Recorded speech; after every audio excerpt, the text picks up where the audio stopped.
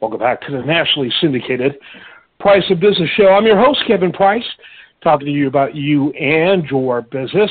We do a lot of stuff regarding streaming and shows on streaming and, of course, TV and networks. This story has a little bit of both because we are a business show primarily. But this story is a little interesting because it does have a kind of a streaming angle as a Netflix-related star. And at the same time, it has a very strong business focus with our guest and his background. We're really glad to have on Henry Jowsey. Welcome to the program, Henry. We're most familiar with you, or your audience is most familiar with you, through a Netflix show that really is considered a cult favorite. And by the way, Harry, I apologize. I'm not that familiar with the program. It's a little outside of my demographic. As you pointed out, it's a real Generation Z-oriented type show. But the thing was wildly popular, and you had a big part in that. So talk a little bit about the show, and talk about how that has become an entree to you in the world of business. And welcome. Yeah, thank you so much, and thank you so much for having me on. Yeah, so the show, I wouldn't expect you to watch it. It's like that trashy reality TV where people just go on and get drunk and hook up and embarrass themselves.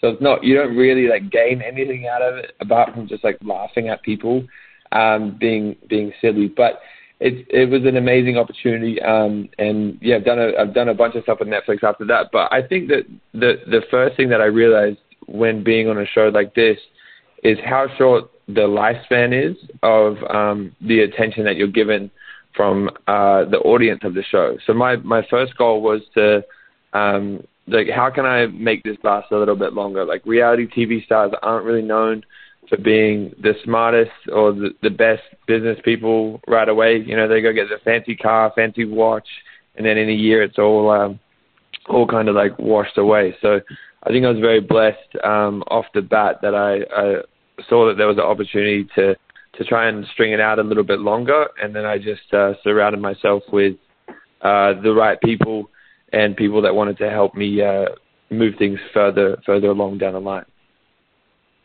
So what was happening with you in the business front when you did the show? Or was there really nothing in that front and you just parlayed the show into business activity? Well, so when we finished filming the show, there was about 12 months before it come out. So you have about 12 months to kind of figure out what you want to do and get ready for, this massive wave of audience. And because we were very blessed that we had everyone was in quarantine at the time. So my story views on my Instagram story, I was getting 2 million story views, and I knew that my online real estate was super valuable. So I needed to have a link. I needed something to collect money, to collect data, so that I can use that down the track. So the first thing that I set up is I had a sunglass company that I had ready to roll. And then I also started a merchandise company, which was print on demand. It wasn't the best quality stuff, but I just realized that I needed something because it will start making things churn over a little bit quicker than sitting there and waiting for a brand deal or waiting for someone to try and throw some money at me. So I think that was the only point of difference that I did that no one else on the show did. Everyone kind of just sat on their hands and waited for brands to hit them up. Yeah, and so basically what you did was you used the 12 months roughly to build a plan, to create a plan. But you had virtually no or very little, I'm gathering very little at least, business experience if done during, before that year began. Kind of a crash course.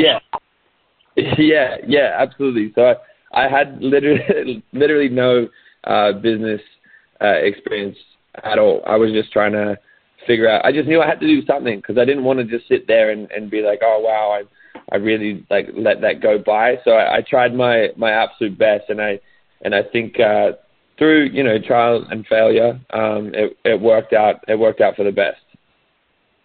Yeah, and I congratulate you because I think the vast majority of people who do shows like that really do let it go to waste. And, and frankly, I think, when they look at bringing people on for something like that, I don't think the network, be it Big Brother's House or your program there on Netflix or whatever it is, they're not necessarily looking for, people with business acumen are going to parlay, this into something of value. Rather, they are looking for people that will create the most ridiculous, most laughable, the most noticeable moments. And so that's a pretty low criteria to be able to parlay that into anything of long-term value, if you think about it. No, you're absolutely right on that. Yeah, we're not signing up because we're the smartest people on the planet. That's for sure. Yeah, I almost wonder if the casting is going, yeah, this guy may be too smart for us. So you're lucky you made it in light of that. He didn't ask any business questions, so he might have got spared as a result. Okay, so I got a great list from your team of things that have happened. And as I pointed out at the beginning, we got about 10 to 15 minutes, and we're already about halfway through, in fact, with that. So why don't you just give me some of the highlights in terms, just a few, of the results of your efforts and where they came from. And then let's talk a little bit, about some of the takeaways you have in mind for the audience. So let's start with that. Some of the accomplishments that really is a result of that 1 year that you continue to write on during the show and apparently continue to write on. So talk a little bit about that. Yeah, so throughout, obviously with getting, an audience and a social media presence, there's a lot of people that kind of jump out and want you to be involved in their business, whether it's promoting it, whether it's, helping connecting to like social media influencers or whatever else. So I kind of just use that as my best foot forward when people kind of reach out, and we've found a bunch of companies that we've been really excited about and brands that we've been really excited about, not only like just doing like a social media post, but like investing and like working with them on. So there's been like, we've had a dating app, a drink company, dog pound gym, Charge Fuse, and a bunch of other things where it's just, I've found things that I'm genuinely interested in and where I can genuinely offer value, instead of just doing like a one-off thing. Because I've found that a lot of social media influencers and a lot of people in this space kind of just want to get that one check from a brand, and they don't want to help push it further along down the track. So that was kind of the biggest thing, that the most beneficial thing that I found is I want to be with a good team, and I want to be with good people, and I want to see it through. So that was kind of how we continue to keep moving things forward, is just by just connecting with the right people and people with a good heart. So talk about, essentially you've become an angel investor, is my understanding, correct? Yeah. And talk about that. Talk about what that looks like. Is that parlayed through ownership percentages, on your own, or what are you bringing? Are you bringing cash? Are you bringing trade? Because I'll be your social media champion for part ownership. Kind of talk about that whole dynamic.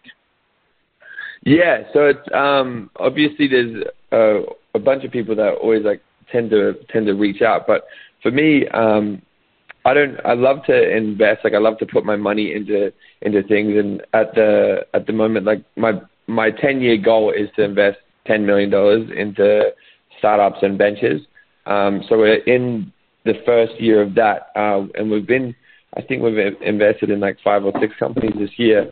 So it's just been utilizing what I have. Like I have a social media audience, and I want to help a brand more than just putting money into it. I want to help get my audience involved, get people excited about it, and see where that takes us. But at the end of the day, I'm not in a position to be writing $100,000, $200,000 checks. It's more just like little bits and bobs, like here or there, 10, 20,000, 50,000. Just little things to help, as well as bring a little bit more value than maybe just a normal investor. Yeah, and I really appreciate that. And, really it sounds like you're exploiting what you have. And when people think of the world of angel investing, which is not the same as VC, it's a level different. But I think you're using a lot of creativity and innovation to make up for not having millions to get started. And I really love that. And what's really cool about it, because I have worked with VCs in the past and with angel investors in the past. So I was with something really unusual, which is an angel investing firm. And when you think of firms, you think of VCs. But we were specifically designed to meet the people at the angel level, not at the VC level in terms of our partners. And, that in any kind of investment, the $10,000 investment has enormous value to people when they're trying to start up. Money begets money. Investing begets investing. And so, it's easy to go, wow, this is small. But no, the impact's big. Yeah, absolutely. Yeah. So congratulations on that. Talk a little bit about what you envision. What's the next phase for you in your development? And really, I want to make sure I get this in. I mentioned this a moment ago. Kind of give us the takeaways you have for the audience, for the listener. Yeah, so I think for myself, my goal is to be someone like Ashton Kutcher, in the entertainment space and also in the investing space. And I'm still super, super fresh to all this. So I've just my biggest takeaway is just been investing in things that I enjoy, because that I like, and that I something that I get behind on my day to day. I think that was the biggest lesson I learned, is we've invested in things that I didn't have any passion behind, and I wasn't too excited to promote it or to be involved or to give any insight into my industry. And I think that's kind of where it wasn't really enjoyable. The stuff that I enjoy now is things that I can either use or things that I am involved in my day-to-day life. So I took a step back from, I'm gonna throw money at this to make money. I put money in to learn a lesson and to try and be of value and of service of those brands, as well as hopefully in the next few years that turns into a decent check. But I haven't really been into this to get rich quick. It's just been more about, what can I learn? How can I learn more about this? And what's the quickest way to go about it? So yeah, I haven't pulled any money out of any of my investments. I've just been letting them sit and trying to be more focused on that. So I kind of look at it as it's just better than the money sitting in my account, because I'm going to end up spending it on stupid clothes or maybe some dumb shoes, Yeah, I get that. And even if you were disciplined enough to keep it in your account, with the kind of inflation we're seeing worldwide, good luck to actually accumulate it in that situation. It's like sticking money in a mattress at this point, and maybe a mattress on fire. I don't know. And so, that makes perfect sense. Where's the best way for people to find out more about you and to follow you on social media? Well, if you look at me on social media, you're probably going to think I'm a bit of an idiot. But my Instagram, my Twitter, my TikTok, everything is Harry Jowsey. And we have a Spotify live dating show that happens every Wednesday. If anyone wants to come on. Yeah. And that's Jowsey, Jowsey, just to be clear. Yeah. Harry, I appreciate your time. Thanks for being with us. Congratulations. We look forward to hearing about further success. I want to hold you during the break for just a moment. I'm Kevin Price. This is The Price of Business. Stay tuned for more after this.